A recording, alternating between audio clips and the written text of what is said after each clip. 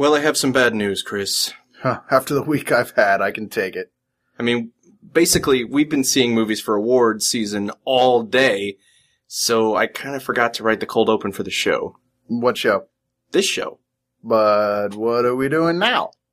I'm opening, I guess. And what's the temperature like outside? Fucking cold. That'll do, pig. Oh, and also beer.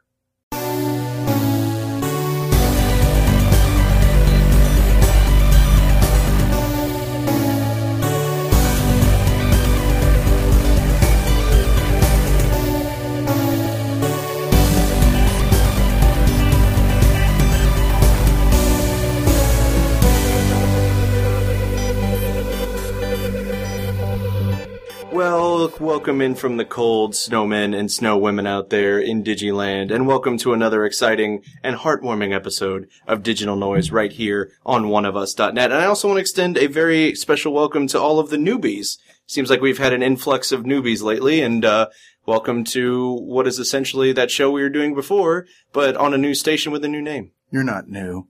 You've always been here. With us. With one of us. One of us. One of us. Hey, by the way, listen for an exclusive shout out to this website in the new Martin Scorsese film. Yeah, this is our Blu-ray and DVD review show. And right now we are in the thrust of the holiday season. Huh. So in addition to reviewing the weekly stuff as we're doing right now, as we're going to do for you as soon as I stop babbling. We're half dead. We're half dead. Yeah, no, we are very, very tired. We are also doing gift guides that you might have seen called All I Want for Geekmas. The first one is up on the site covering our favorite box sets, our favorite Criterions, and our favorite Scream Factory releases. And we'll be doing some more of those as we go along. But we didn't want to deprive you from, you know, the show that you know and love. Yeah, the, DVDs that we review that come out each week as opposed to the ones that came out 6 months ago or something. Otherwise, after all the gift guides, we would just have to do one show that was like 8 hours long. Very true. And the goal is to try and avoid 8-hour shows. Yeah. People are like, I want you to do a 24-hour straight show live. No. I guess we can't do that. But we do have some very special holiday surprises coming up for you. I don't want to ruin too much.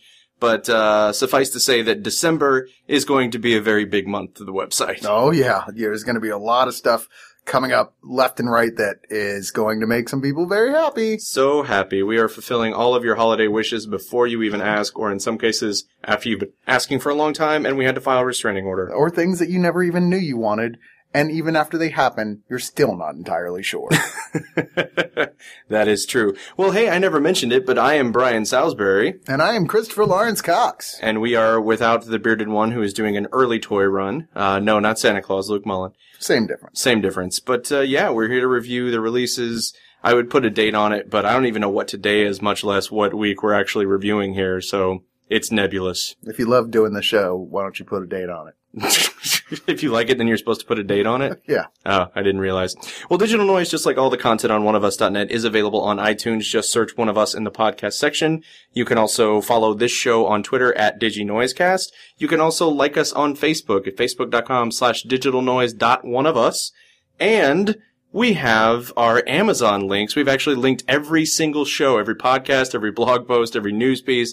At the bottom, you will see this big present that says, All I Want for Geekmas. That will take you to a random item on Amazon. You don't have to buy that item. But just buy something. If you buy anything getting there that way, we get a cut of that purchase, and that really helps to benefit the site, and we appreciate it. Very true. Makes our holiday season bright.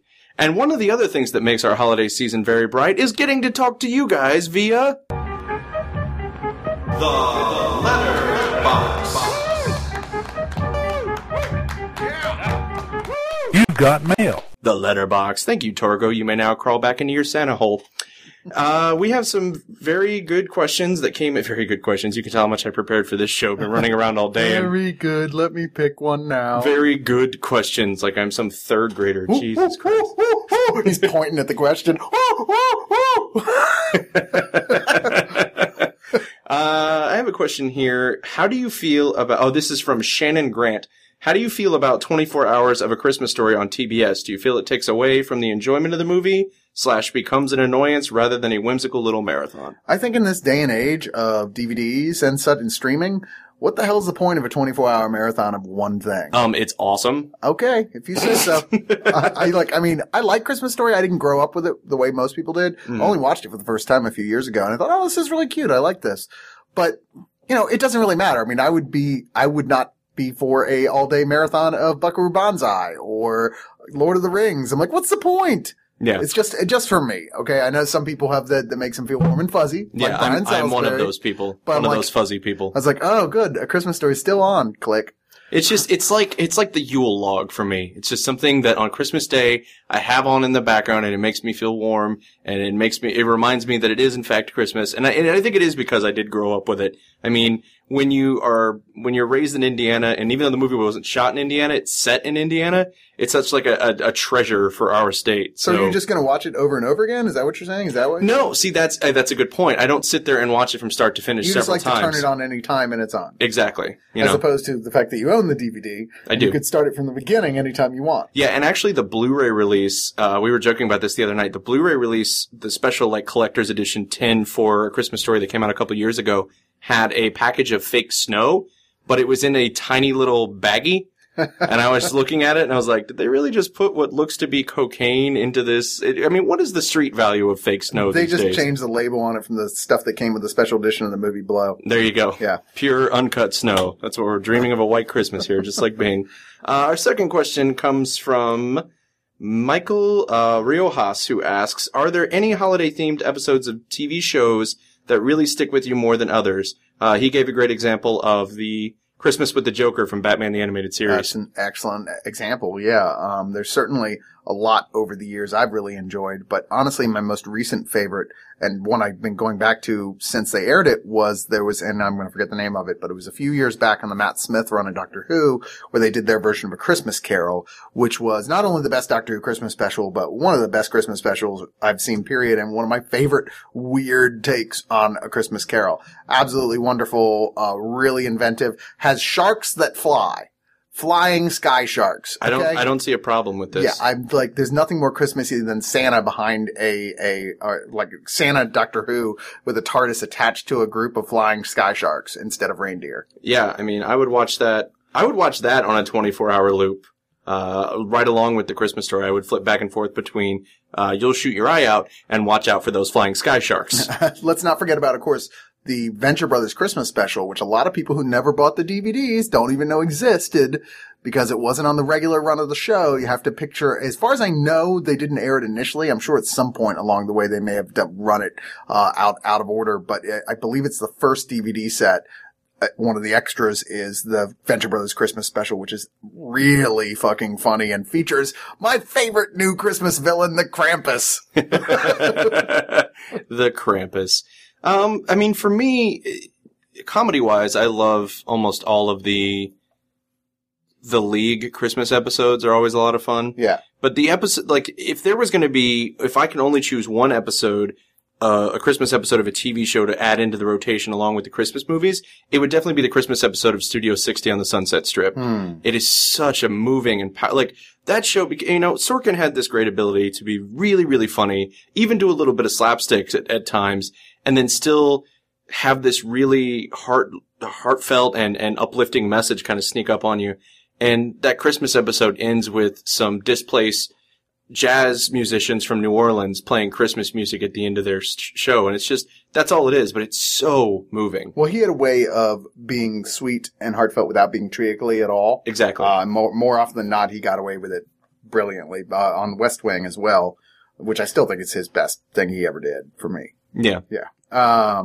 There's a lot of good specials out there. I mean, you should just Google like best television specials of all time and you'll look through it and be like, oh my God, I forgot about that one. Oh, I forgot about that one. One Christmas we did an orphan's Christmas at my house where it was like everybody was still in town or didn't have family or they were ready to go away from their family after a couple hours, came over, went all day long, made a big potluck, and I assembled a collection of back and forth between movies and best ever television Christmas specials, and it was a big hit. Well, let's not forget Christmas in Eternia.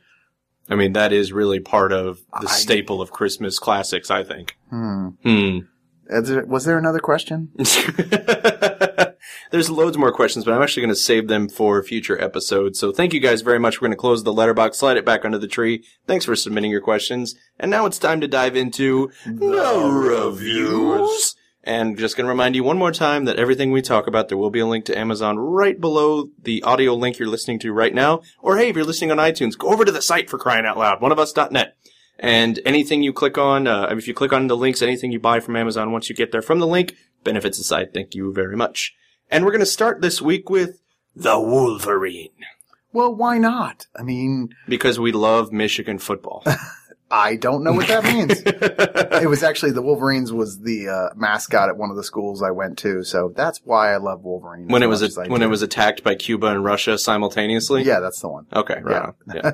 It actually was our mascot when that came out, so you can imagine that our school lost their goddamn minds for that movie, which didn't make it any better because I was, at the time, not the world's biggest fan of that movie. This is a weird crossover of our lives, is that you went to a school that had the Wolverines as a mascot when Red Dawn came out, and I was born the year Red Dawn came out. Isn't that crazy? Well, son, there's something I could tell you. God damn it. Anywho, this is, of course, James Mangold's take on the classic comic book character after he's only had, I think up to this point, like 17 solo movies. So I'm really glad that they did another one. Now, I mean, to be fair, he's only had one other solo movie, but let's face it, the first 3 X-Men movies by Bryan Singer and then Brett whatever. Yeah. First 2, Bryan Singer. Third one, Brett Ratner. X-Men Origins by, I forget his name. Yeah. Pretty much every X-Men movie except for X-Men First Class has been about Wolverine. I mean, they recognize the popularity of this character. They have put him front and center for every almost every cinematic interpretation of the X-Men. So that's kind of one of the things that kept me at arm's length when I heard this was coming out. I couldn't get real excited about it because I was like, man. Except First Class. Yeah, that's what I mean. Like almost every movie except First Class.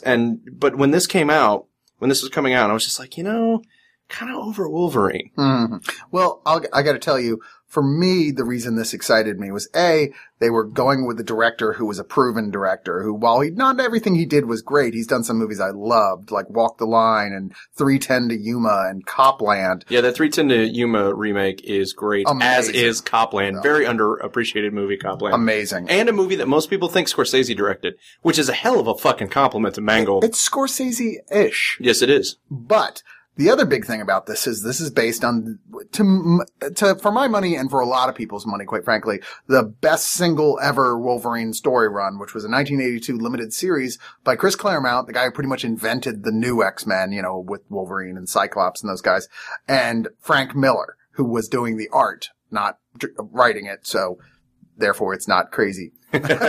Therefore, Wolverine doesn't call anyone a whore. Yeah, he does not call anyone a whore. And this is, while still a good deal different from that original run, it manages to capture so many of the things that stood out about that original series, even if it's just iconic moments from it. Like there's a sequence where he's just filled with arrows that are all tied to ropes. It's like right out of like Frank Miller's art in the comic book. I was like, oh, it's that moment like, that was awesome.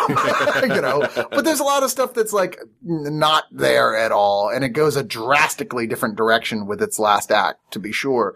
That being said, while this is far from a perfect movie by any stretch of the imagination, it is a lot of fun. It's very enjoyable. And it makes up like crazy for X-Men Origins Wolverine, which was just an utter piece of shite. Was it? I feel like, it was terrible. I can't even pretend to defend it. Yeah, I know. You realize now you're going to hell just for pretending to defend it for half a second? Dude, I was going there anyway. That's the rule. I read the rule. It mentioned you by name. Yeah, it was in the Necronomicon. I saw it. In the appendices. When you find an old book in an old cabin, don't read it. It's just that easy. Is this written in blood? I don't know. What's it say? Anyway. Why would that help you know if it was written in blood? Well, maybe it says what the typeface is. That should be a red flag. Ooh, it's in Antiqua. What were we talking about? Oh, sorry, the Wolverine. Oh, right, yeah. Here... okay, so first off, forget everything you saw in the last Wolverine movie. Done. Because hopefully you didn't even see it. And thanks to amnesia bullets, I have. It doesn't really matter. But we see like a flashback to Wolverine held in Japanese POW camp in 1945 near Nagasaki.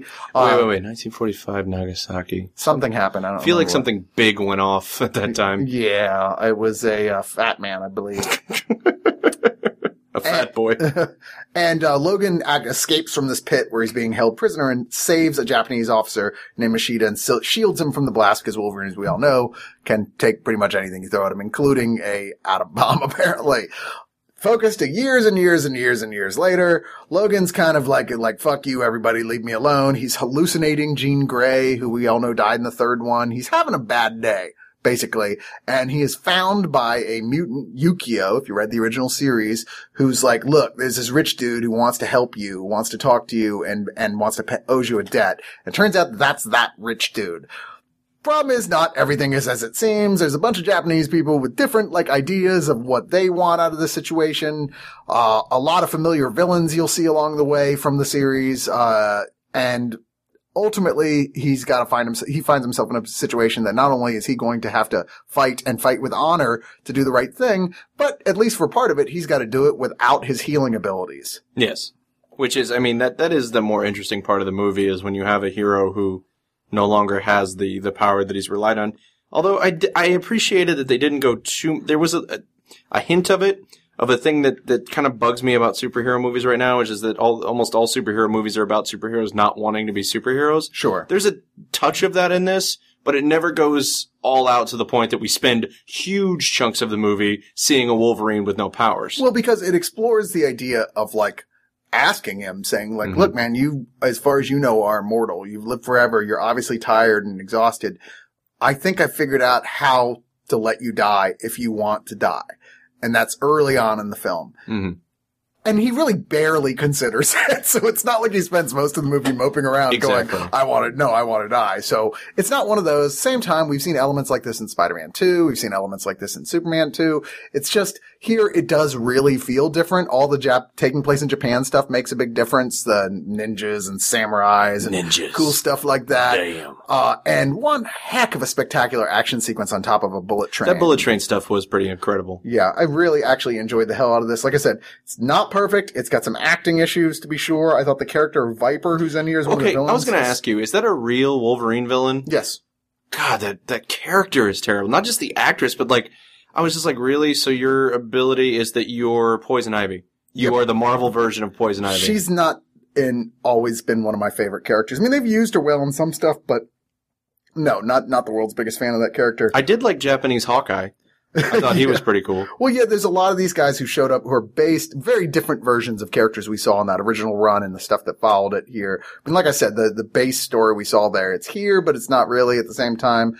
But one of the coolest things about here, stay till the end, because... Oh, damn it. Did you not? I did not. I can't believe... the mid-credits scene. I know better than to turn it off when the credits roll. That's a prequel to Days of Future Past. Oh, God damn it. So you're definitely going to stay for that. Okay. It's pretty fucking cool, too. It's one of the better of those teaser scenes I've seen. Now, of course, you're like, well, okay, but what am I getting here that makes this more worth my while on a Blu-ray? Oh, boy.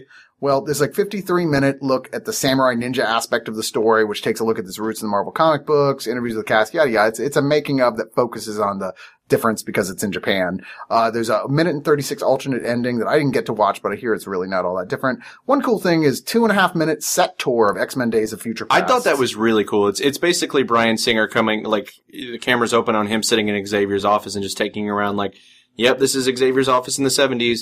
Yeah, here's, in fact, maybe that's the connection. I remember watching the tour and thinking, wow, those sets kind of look Japanese too. It was probably because they were filmed the crossover.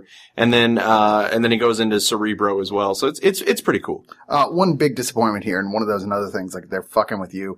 If you get the regular Blu-ray of this, it's the regular theatrical cut.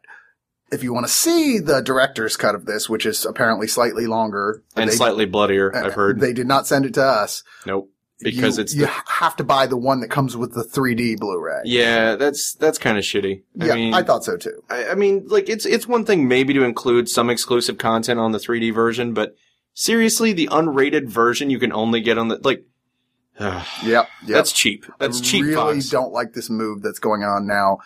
People, they charge a lot for these things. And the fact that they're trying to, who the hell is double dipping this stuff anyway? If you don't have a Blu-ray 3D player, you're going to force them to buy a 3D Blu-ray set just for it's what's the word I'm looking for? It's shady. It's very underhanded. Yeah. Yeah. I mean, I like the Wolverine, kind of the way Chris said, just sort of, it was good, it was entertaining, but far from even my top 10 favorite superhero movies. Oh yeah, no, it's not in my top 10, although, you know, I would probably say, in order of favorites of the X-Men movies, X2 is still my favorite, followed by Days of Future Past, and I would actually put this before... You mean First Class? I'm sorry, First Class, I was yes. going to say, how have you already seen that? You tell me right now. Damn it. Hold on, let me press this button. We can't be... Damn it, where did he go? He pried it out of here. Damn you. Yeah, actually, like looking back to X-Men, I loved the first one when it first came out, but it feels more dated now. Like there's so many mistakes in it. You're like, And you still have to listen to that Halle Berry line about the same thing that happens to everything I just feel bad for Joss Whedon every time I hear that line because, I mean, he wrote that and was all proud of it with the way that he did it. And then it was one of those, like, we don't want the writer on set type of deals. And she was like, the director was even telling her, no, you say it like this. You say, And then same thing that happens to everything else. She's like, no, that doesn't sound right. I'm going to do it this way. And was a prima donna about it. And she made the line not make any sense in the context of the film. Terrible as Storm. You guys, Halle Berry is just terrible. Yeah. That is the one thing to take away from a movie she's not in. They need to give her the mohawk. Yeah, no doubt. So we're going to move on from the Wolverine to Argo, the declassified edition. Now, I didn't get this particular release, but I have, of course, seen Argo. So what is different, Chris, about the declassified edition versus the regular Blu-ray release? Well, I mean, first off here, of course, Argo is Ben Affleck's 2012 American political film that, if you don't know, you must not really watch movies since it took Best Picture at the Academy Awards. I believe at the Golden Globes, too. So this is a great story about like a bunch of guys who are caught in Iran in 1979, when they took all the hostages, but 6 guys who got away, but they're staying with the Canadian ambassador and hiding out there, and a plan by a CIA, guy, played by Ben Affleck, to bring those people back out using a trick that they're filming a movie to create a huge elaborate fake movie. He's going to go in there and get them, pretend they're a Canadian film crew because Americans are not allowed to leave Iran. Yeah. There's nobody in or out if you're American. So he's going to go over there, teach them to be a film crew, and then say, we're a Canadian film crew shooting a sci-fi movie here. We need to go back to Canada. Now you ask, why would I need, they already put this out on Blu-ray. Why would I need this version? Well, if you remember back, for those of you who love Ben Affleck as a director like I do, so far he's 3 for 3, like, 5-star movies as far as I'm concerned. Agreed. When they re-released The Town in a special edition, they just knocked it out of the park. It was a director's cut. It came with all this like hard, actual material and their cool stuff, maps and shit like that, and tons of bonus features. They're not going to disappoint with this either. It's has a 64-page behind the scenes hardcover book, which is pretty badass. A 16 by 20 map with scene-specific notes, a replica Tony Mendez, which is Ben Affleck's character, ID badge, a mini poster of Argo. A mini poster for the fake movie? Yeah. Oh, that's amazing. A CIA confidential envelope. I mean, that's pretty cool. But you've also got new and exclusive special features. This is an extended cut, about 10 minutes. It's not that the 10 minutes is really an improvement. It does add a few scenes, but it doesn't hurt it either. There's nothing in here you're like, I can see why they left it out. It's all like, those are good scenes. Just nothing that's going to really turn your head, but hey, cool to have on there as well. There's a second disc, of course, that comes with most of the extra special features, including a sort of Argo declassified that looks at the history of the real story, which is definitely what you want to see, because this is based on a true story. Look at Ben Affleck being a director and acting, sort of like, which is cool, because I want to know more about him as a director now. He fascinates me on that level. Sure. And that's one of the main reasons I was upset about him being cast as Batman. It's not that I think he's going to do a terrible job. It's that I'd rather him focus on directing movies. I would rather him direct that movie. Yeah. I'm just saying, Zack Snyder, whatever. Yeah, exactly. Discussion with the cast of Argo, the real Tony Mendez on Tony Mendez and talking about it, and a couple other things, including the origin of the now famed phrase, Argo, fuck yourself. Argo, fuck yourself. But this is well worth your time. This is an excellent like re-release. It gives you everything you want, includes all the previously released bonus content, including a PIP, deal, which actually uses interviews with survivors, the actual people. Huh. On, like picture in picture has little pop-ups where it's usually people, well, here in this scene, what we did. Here it's the actual people saying, oh, well, what happened in real life was like, oh, that's pretty cool. That's pretty fucking cool. Definitely. A bunch of other stuff that came with the original one. I mean, this is a solid collection and it's well worth the double dip. Right on. Well, that was the declassified version of Argo, and from there, we're going to get away. No, do we have to? We can't get away from the fact that we have to review Get Away. I'm not going to sing it. I told myself I wasn't going to sing it. So, Get Away was a movie that came out this year. It was. Anyway, our next title is... I wish. So I didn't get a chance to see this in theaters, but I do remember... I did. I do remember Luke was working in Dallas at the time, and he went to a midnight screening because, Luke tries to see everything. And I just remember the vitriol that he was spitting about this movie and how it was one of the worst things he'd seen this year. And I was like, oh, well, maybe it's not so bad. I pop it in and I'm like, oh no, I agree totally. Well, that's the thing with Luke is like, as much as I do respect his opinion, he always backs up what he has to say. He can come out of left field sometimes with stuff that he likes that's horrible or hates that's actually really good. And I'm like, wow, where did that come from?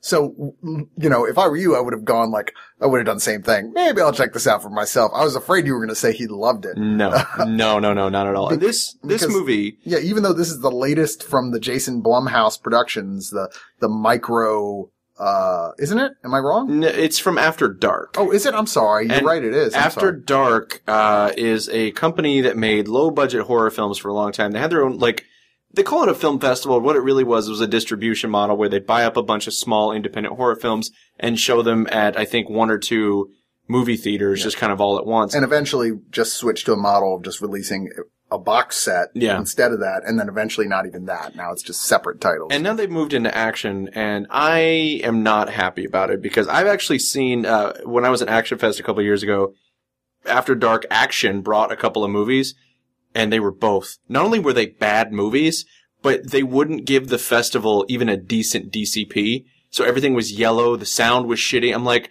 this is really what you want people to see? And Get Away, to its credit, I guess, doesn't look terrible. Yeah. But, man, that is tepid praise. But it is terrible. It even looks terrible at points. It's because they use GoPro. They actually use GoPro cameras in their driving shots, which when you hear that, you think, well, that's actually kind of a cool idea. They don't do it very well because most of the GoPro stuff is at weird angles, under the fender or inside the car. Well, and the biggest problem here is that could have worked if they had a halfway decent editor, but this is such a mess the way it's put together that you're supposed to be excited by these fast driving scenes with Ethan Hawke behind the wheel, with, what's her face? Selena Gomez trying desperately to act, well, obviously not trying that desperately, but trying lamely to act scared beside him, that you still don't know what's going on. You should feel some degree of, danger, but it just looks like it's just too crazy. It's too chaotic. It was, I was with a friend of mine who usually doesn't care about that sort of stuff. He's like, whatever, I could tell what was happening. And this, he was like, no, you're right. This was just a colorful swash of images when in a car, any sort of car action sequence, and you had no clue what was going on during it. Well, I think in any other universe, I think I'd be willing to give this movie a pass for its car stunts, but we live in the universe where the Fast and Furious franchise exists. Yes. And they have figured out how to choreograph and film smash 'em up action sequences with automobiles. This movie could not figure that. For as many cars as they destroyed, for as much destruction and chaos as they have going on behind the wheel, that should, in the hands of, like you said, a different editor and a different cinematographer, should look and be an amazing aspect of this movie, even if we have to deal with Selena Gomez. Unfortunately, for all the cars they smash up, it's just not that. It's pretty boring. I mean, for the record, the plot, Ethan Hawke, former race car driver, gets home, finds his wife missing, gets a phone call, a man known as The Voice, who they strangely put his name on the poster, which was pretty stupid considering it's supposed to be a big mystery, and ultimately his identity means absolutely nothing to you as a viewer, but says, I kidnap your wife and you must follow the set of instructions precisely in order to be reunited with your wife. Sends him down to steal a specially customized Mustang, pretty badass car, at least it should be. I should have enjoyed this, goddammit. We really should have. And says, follow the instructions specifically or die. And along the way, he ends up... Or she dies. He ends up picking up Selena Gomez, who's basically trying to break into the car, which turns out is her car, which had been stolen weeks beforehand. And they form a reluctant bond, yada yada, on the way as they try to figure out how to outwit The Voice. And of course, he's got cameras all inside the car. So it's not found footage, but he uses that to kind of be like, I know what you're doing at all times. And then he's got, I mean, this guy really has cameras everywhere. I mean, this is the most elaborate scheme imaginable for what ends up being just because I wanted to. type of a thing. Like, there's no, like, they even go out of their way. The last shot of this movie is them pulling back while he's on the phone, up into space, going to the satellite that's relaying the call to the other satellite, and then back down to LA where he is, and, you know, going through a crowd of people like, oh my God, we're going to see who this guy is. It must be a big deal because they're making all this to-do about who he is. And then we see who it is and it's like, okay, but we haven't been introduced to him before. That's a recognizable actor who you usually see in B movies direct to DVD. But it's like he has nothing to do with the rest of the movie. We haven't seen him before. He wasn't a character that showed up earlier that was like, oh, it was him all along. They just literally went to all of this pomp and circumstance to show us that Jon Voight is in the movie. They might as well have just saved their money and gotten Eric Roberts for all the effectiveness it was. Yeah, and it's like, what is this? And then it just ends, and I'm like, what the fuck was the point of all of that? I'm sorry to spoil that, but literally we're not spoiling anything. It has nothing to do with anything who it is. No, it's not like Jon Voight is a character earlier in the movie who, like, is buddy-buddy with Ethan. He literally only exists in the movie to be on the phone fucking with him. And he's not tied into any previous thing that we've seen. He's not, there's no like, oh, isn't that cool that it was no one? No, none of that. It's just like they figured people would just be excited to see Jon Voight. There is one shot in this movie that I thought was really cool. It's from it's a camera mounted on the front of the car, and it literally goes for 2 to 3 minutes of them just driving really quickly through traffic, through multiple intersections, and it's an unbroken shot. And that was towards the end. Yeah. Like, there's one shot that does that, and it's like, look, this is the one we're going to impress people with the fact we did this all in one shot. It's like, yeah, man, way too little, way too late. And there's just, okay, I will give you an example of the story, the script construction woes of this film.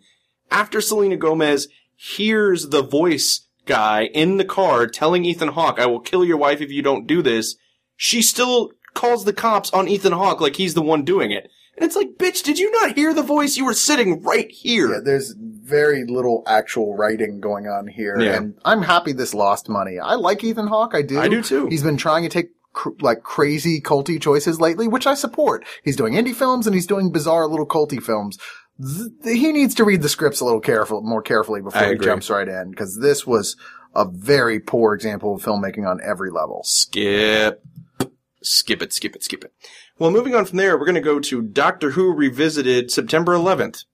No. That's Doctors 9 to 11. Oh, okay. Yeah, I thought that was a little offensive. When I was looking at this on the list, I was like, oh, he's going to think that that's 9/11, isn't he? Because for a second I did too, and I'm the one who wrote it.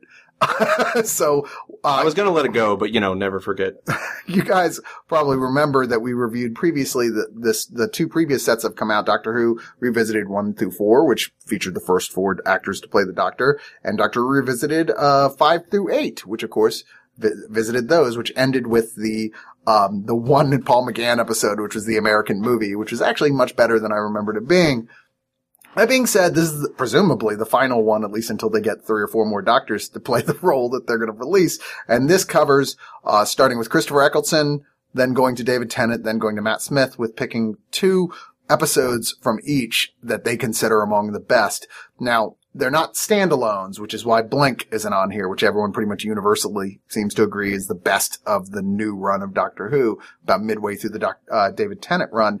But these are the ones where it's like, to be continued episodes. Now, going into this, the ones for Christopher Eccleston here, we've got The Parting of the Ways and The Stolen Earth, which is actually the end of the, I'm sorry, no, my mistake. Bad Wolf and The Parting of the Ways, which is the end of Christopher Eccleston's run and when he actually turns into David Tennant's character, which is actually pretty cool, emotional episode. It is like begins the whole run of the Bad Wolf thing, which runs all the way through the David Tennant run. And even just recently, in the last episode, they bring it up again. So I'm feeling we might be coming back to the Bad Wolf stuff involving a universe with like a giant game show, like a Weakest Link type show, and a bunch of TV shows that they get trapped into. And it turns out the whole thing, of course, is run by the Daleks, who are the big Doctor Who bad guy. Sounds like the movie Stay Tuned. Yeah, it's exactly like that, except with Daleks. Now the next 2 are The Stolen Earth and Journey's End. And this is the 12th and 13th final episodes of the 4th series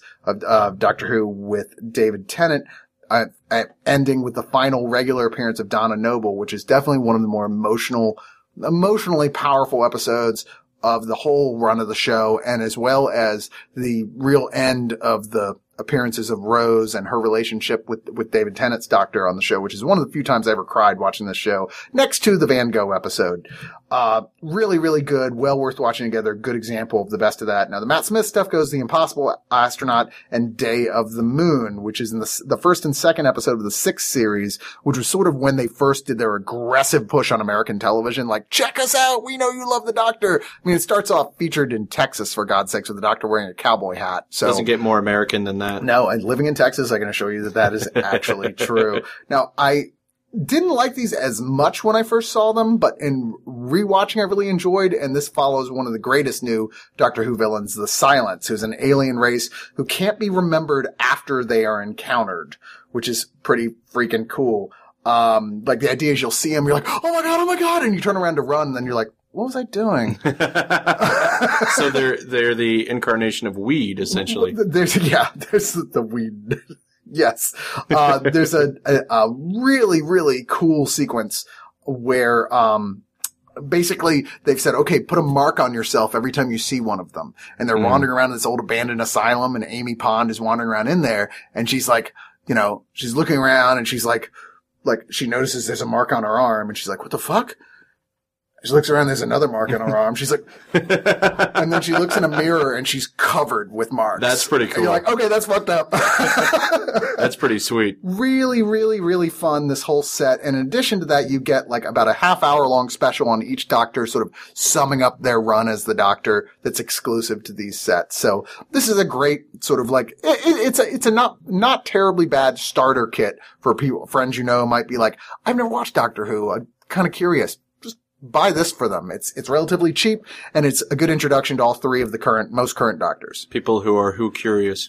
Indeed. Like myself, for example. Yes. Anyway, the next title we're going to review here is The Mortal Instruments, City of Bones. All right. Look at the bones! I was going to do a Star Trek line too, but I can't. I'm still laughing at that. So this movie came out. This movie's dead, Jim. Yeah, no joke. I'm going to say right now, this movie's kind of a guilty pleasure for me. Really? Yeah. Okay. I know this is terrible. As long as you feel guilty about it, I think it's fine. I do. This movie is truly terrible. It really is. But here's the thing. It wants so badly to be a cross between Twilight, like Twilight and Harry Potter had a kid. It's a teenager now, and it has hormones. It wants to be that kid so bad that it's fucking hysterical watching it try to come together. And unlike Twilight, even though, in no way would I compare this to the quality of even the worst of the Harry Potter films, but it moves constantly. It does dumb stuff every other second. It is constantly moving, like a set of keys jangled in front of a baby's face. It does so much silly, ridiculous stuff constantly, and it's ripping off everything so constantly many things that it just got to that point. I'm like, dude, this is maybe the ultimate drinking game movie. Interesting. Okay, what would be what would you drink every time? Every time this rips off another movie. Every time you see an affectation of a better fantasy film? Uh-huh. Interesting. The story here follows New York City teenager, Clary Frey, played by Lily Collins, who's like, I don't know how to describe. I'm going to go out on a limb, and say that this was based on a young adult novel written by a woman. Boy, what a shocker. Yeah, I don't know why and it's not just women, I don't mean to be sexist, but why young adult writers insist upon giving their protagonists the stupidest fucking names. Yeah. I mean, come on. Yeah, not a great name. Come on, she can be just called Alice or Sally or just Claire or Mary. Or Clara. You can't have both Claire and Mary. Clary. Well, it makes sense considering what a mashup it is of everything else. I guess that's true. But of course, it turns out that, even though she's an ordinary teenager and hates being an ordinary teenager, she's not an ordinary teenager. She has magic powers. She's the only one who's able to see a really cute guy played by Jamie Campbell Bower, who you might remember playing King Arthur in the television series. And makes an appearance in the Harry Potter franchise as he's the thief that steals the Elder Wand in the flashbacks. Right. You're right. She's the only person able to see him kill this dude. Well, it turns out this guy, as far as she knows, is on her side and part of a family of shadow hunters, these warriors that slay demons. Apparently her mother was a shadow hunter, and she didn't want to tell her, and she's inherited her powers, including an ability to use runes, which is the special kind of magic. Yeah. Of course, eventually it's going to turn out that, oh my God, you're more powerful than anyone could have pictured. You're the chosen one. Of course and you have are. to help us defeat well, I can't tell you because there's actually a big, not really that big of a surprise, but there's a twist about who the villains actually are in this whole thing. And they do a halfway decent job of teasing you about who might be evil and who might not be, but you're not going to be terribly shocked. Well, you're not going to care. I mean, there is that. They do a good job pulling the wool over your eyes because you don't give a shit who's good and who's evil. And it makes absolutely no sense when they come to the actual conclusion of it. Now, I'm going to call moratorium on, and I think this was largely started by the Harry Potter novels, on the construct of, I'm a completely ordinary teenager. I have no idea that there's this entire supernatural world just beneath my feet. And what? I'm a part of it. Just stop. No. Everybody stop. No. Star Wars. Come on, this even directly rips off Star Wars as well. Come on, it's true. You know it's true. Teenager wishing there was a bigger world out there, but he has to live his mundane life when he encounters an old wizard who tells him he's related to a man of great power and might be the chosen one. I hate you so much right now. And of course, we could all the way can't even argue with you. We could go all the way back to Joseph Campbell's, talking about, the couple hundred or so mythoses that came before this with the similar story. But either way, this is not going to offer Joseph Campbell didn't write anything as good as Star Wars, is all I'm going to say. Well, he didn't write anything. They just wrote about it. Boom. Yeah. Take that.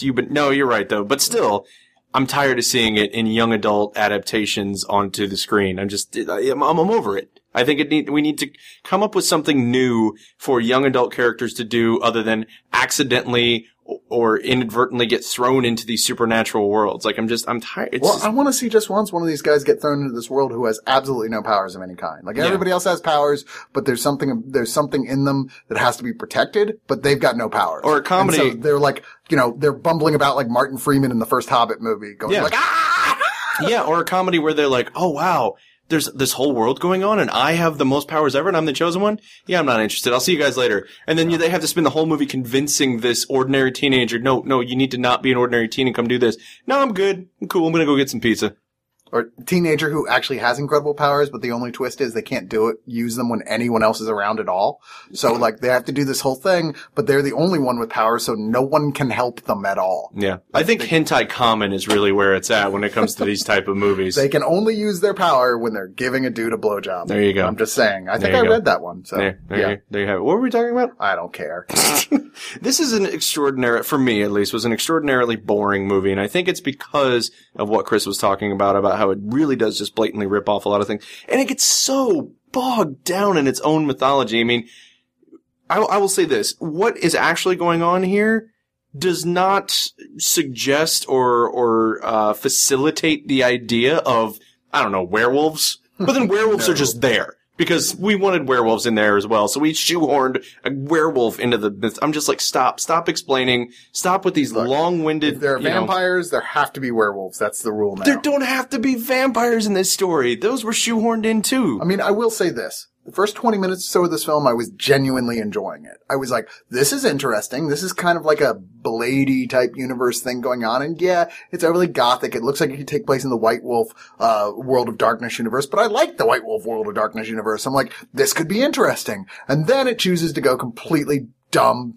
bugfuck stupid for the whole rest of the movie. It looks really more like it takes place at a douchey teen goth club. It does. But everybody in this is so goth, it's ridiculous. Yeah, I mean, they're like, this is like black fingernail polish. This is like the secret back room at Hot Topic.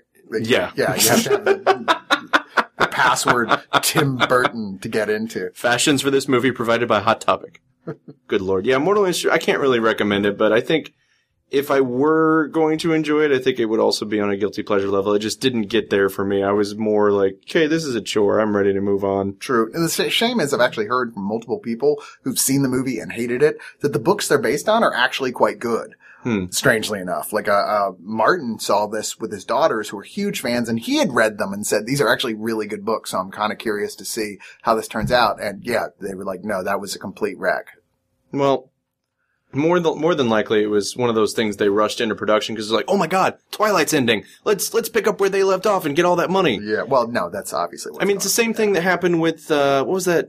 Lovely heavenly creature. See, I liked Beautiful Creatures. Beautiful actually. Creatures. I really it was pretty good, but I'm just saying that too is a movie that exists because they realized that Twilight was ending. The biggest problems with that movie are the fact that it feels very rushed. Yeah. Yeah. So there you have it. Mortal Instruments, City of... Moving on from there. I can't believe they're making a sequel. Are they really? Oh yeah, they said recently they're moving ahead with Did a this sequel. thing make any money? I don't think it made its money It seems back. like it apparated in and out of theaters before anyone knew it was there. It made about $15 million more than its budget, which means when you add in like everything else there that's not listed in the initial budget, it lost money. Yeah, and they're okay. Well, go ahead and greenlight that sequel. Hey man, if they made a sequel to what do you call it? That Ayn Rand thing, Atlas Shrugged, Yeah. which made no money. We were laughing about that earlier. You're like, isn't the whole point of Ayn Rand's philosophy is to only like spend, use money if you know you're going to make money? Mm-hmm. Why would you make a sequel to a movie that bombed? It's the concept of frugality to the point of survival of the fittest, unless you're making a movie that makes no money, and then you just make another one. Yeah. Anywho, we're going to talk about the Jack Ryan collection. Why not? Because I got to say this: as much as I'm not really the world's biggest Tom Clancy fan, I've read a few of his books. Just not really my type of writing. A little too cold. A little too Cold War? Yeah. A little too much information about stuff I quite frankly don't give much of a shit about. Cause he loves the details. The movies have been, for me, a success across the board. I've enjoyed all 4 of the Jack Ryan films. Of course, this includes all 4 of them on Blu-ray. Hunt for Red October, Patriot Games, Clear and Present Danger, and The Sum of All Fears. Now, let me remind me, because I'm a little fuzzy on this. So, Clear and Present Danger and Patriot Games, are those both Harrison Ford? Those are the Harrison Ford ones. Okay. Yes. And, those are read in order of release. Now, the first one, Hunt for Red October, is still the best of the whole Such a good movie. With Alec Baldwin playing the lead character and Sean Connery as a Russian sub-commander. Excellent, really tense Cold War action film. 2 things I really love about The Hunt for Red October. 1 is Sean Connery in the movie, just ridiculously good. And 2 is playing, see if you can spot the line of the dialogue bit that was written by Quentin Tarantino. Oh. See if you can spot it. Really? Mm-hmm. Huh. Yeah, there was a bit of dialogue in there. The script was supervised in that like little chunk by Tarantino, or was added to by Tarantino. I did not know that. I'll give you a hint. It probably involves comic books. Well, I'll have to go back and rewatch it again and look for that. While that was a great movie, there's no question that Clear and Present Danger and Patriot Games were both really fun adaptations of books that were not, reportedly from I've heard from a lot of people, not as good as the movies they made out of them. Both featuring Harrison Ford as Jack Ryan and James Earl Jones as Vice Admiral James Greer. These were directed by Philip Noyce. Noyce. Who is, of course, Australian, so that's why you say it like that. Right. Who's got or you just watch Key and Peele and love saying Noyce. Who's got had a huge career. You probably more recently remember, if you saw Rabbit Proof Fence, that was him, which was an excellent film. But yeah, a lot of fun. I can't remember the name of the group. There was like this electronica video group that was making electronica entirely out of samples. And one of their songs kept using, I think it's from Patriot Games, Harrison Ford, when a bomb's about to yell off, going, "Get down." And like in the videos, he's going, "Get down! Get down! Nice. Get down! Get down!" Thought that was brilliant. Now, the most controversial one on this list is Sum of All Fears. And that's partially because this came out at the point where Ben Affleck was getting more than just a little bit of a backlash in his career in 2002. Where people were just kind of like, I don't know if I buy Ben Affleck as an actor or an action hero. We don't know if we buy Ben Affleck playing a human being. But I'll tell you this, when I saw it with the Spill Crew guys back in 2002 when it came out, we really liked it a lot. And it's a reboot that is in fact set in 2002. And of course, Ryan is a younger man as they're about to reboot it yet again with Chris Evans? Yes. Oh, no. It's Chris Pine. Chris Pine. Mm-hmm. I don't know why I can never get them straight. But this is also stars Morgan Freeman in it as well. And this does something you don't really see coming, which is basically completely nuclear annihilate a major city. And you're just like, wait, what? Something you never see happen in spy films. They're like, oh, and by the way, we blew up whatever. Unless those spies are the G.I. Joes, in which case You should really be rooting for Cobra. But if you remember this one from before and you had cynical feelings about it, just take a chance on seeing it again. It may be just because you were just a little too negative, more negative towards Affleck than he really deserved, because I thought this movie was a lot of fun. And this is a cool little box set. It's a nice way to get all 4 of these Blu-rays together, and a hell of a great dad present, that's for sure. Oh, definitely. And don't let your feelings on Ben affect how you feel about this box set. Hey, hey, hey. Hey, hey, hey. I'm gonna get away. Well, that is the Jack Ryan collection, and now we're going to talk about, because it seems like there are 2 things we almost always talk about on every show. One is the Criterion collection, and the other is Scream Factory. Well, we just have to. We just kind of have to. This week... Okay, so they put out a film called Saturn III. They did. I'm going to let you start on this one. Well, okay, here's the deal about Saturn III. Saturn III is directed by one of the great Hollywood directors, Stanley Donen. I mean, this is one of the guys who was younger when he started his career, so he was really one of the last living of the golden age of directors. I mean, hell, he's still alive. He's 89 years old, but not working anymore. And he's known for things like Singing in the Rain, Seven Brides for Seven Brothers, a lot of musicals that won multiple awards, were just really, really highly regarded. I mean, he was one of the great directors of musicals especially, but a lot of other stuff as well. Had a strong relationship with Gene Kelly. Okay, you should want to see everything this guy does, right? Well, this was a bit later in his career, 1980, to be clear, and it was on the heels of the success of Star Wars and everybody's studio going, we've got to make a science fiction movie. Which is funny because the guy who is not officially credited as being sort of the co-director on this, who wrote the story, the screenplay was based on, is John Barry, who was the production designer on Star Wars. Yeah. And then, of course, the screenplay was written by Martin Amis, who is one of the great British novelists. I mean, won so many awards, considered to be one of the greatest, living British writers today. It sure doesn't show watching this movie. Although I will hand it to Donen. He makes this film look beautiful at points. There's some gorgeous cinematography. Some of his conceptions of just the way he put together the sets and the use of colors and stuff is really, really cool. No denying. I enjoyed watching this film visually. And I enjoyed seeing Farrah Fawcett romping around, and when she was young and hot, wearing barely anything, or in some points, nothing. Yeah. But grossly having sex with old ass Kirk Douglas. Yeah, that was odd for me too. Yeah, it was especially when they're in the shower together. I was like, really? More than just a little bit uncomfortable to watch. I shouldn't be an ageist. My girlfriend's a lot younger than me, but I'm not as old as Kirk Douglas. So there you go. At least that's what it says on my resume. But their lives on this little tiny outpost on Saturn, where they're basically trying to manufacture new forms of food for the dying planet Earth, is interrupted by the arrival of Harvey Keitel. Yeah, oddly dubbed. Yeah. He's not using his own voice. They've dubbed him for some reason. I don't understand what's going on there either. But we see in the beginning that he's killed somebody back on a nearby space station. And that death is actually really cool. It is really cool. The way they do it, they make I don't know, they constructed a sort of a dummy that was like a human piñata, and then they just blew it open. And it was like, wow, that's actually kind of cool. Well, this guy shows up, Harvey Keitel shows up with saying, look, you guys aren't working fast enough, and, I've been sent to fix things, and I've been come with this robot named Hector that runs on brain tissue extracted from human fetuses that So you know nothing will go wrong. Yeah, that's programmed using a direct link to his brain. So this thing is learning from this guy's own consciousness, who we already know is a killer and not a terribly nice guy to boot. In fact, his whole demeanor is totally straight-laced and normal like this.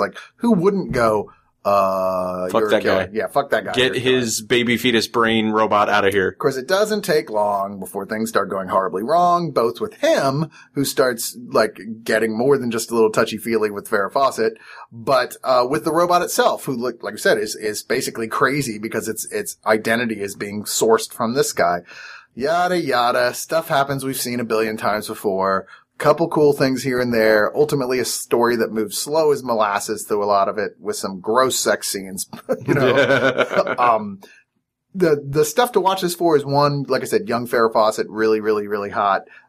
And some really cool visual stuff that happens in here, but ultimately its biggest problem is it's just a dull film. Well, not only that, but it feels like, even though it doesn't mention anywhere on here, it says that there was a TV broadcast version. Yeah. But the film feels like a made-for-TV movie. It even has moments where it's like, big dramatic note, and then it goes black and comes back, like, and now a commercial. Yeah. And it's like, wait, if this wasn't made for TV, why do you have those pauses in there? No, you're absolutely right.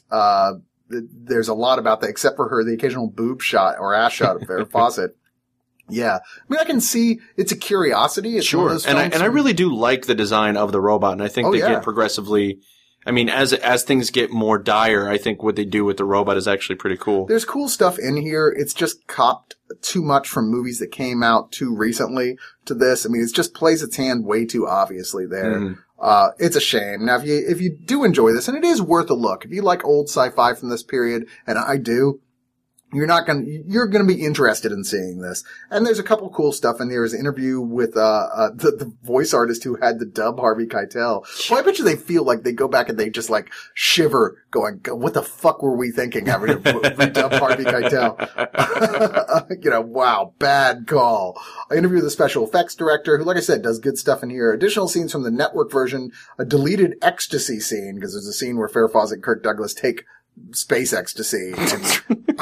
Which is so much better than regular It's kind of funny. It's not terribly extended. And then an audio commentary with a film expert, Greg Moss. Who runs what I hazard is the only Saturn III fan site on the internet. Yeah, he runs a site called Something Is Wrong on Saturn III. You're like, well, I guess everybody's got to have an identity. Dude, so we need to really push hard for some very unheard of film that we both love and see if we can get on one of these commentaries when they eventually put it on Blu-ray. Seriously. I'm just saying. We're here.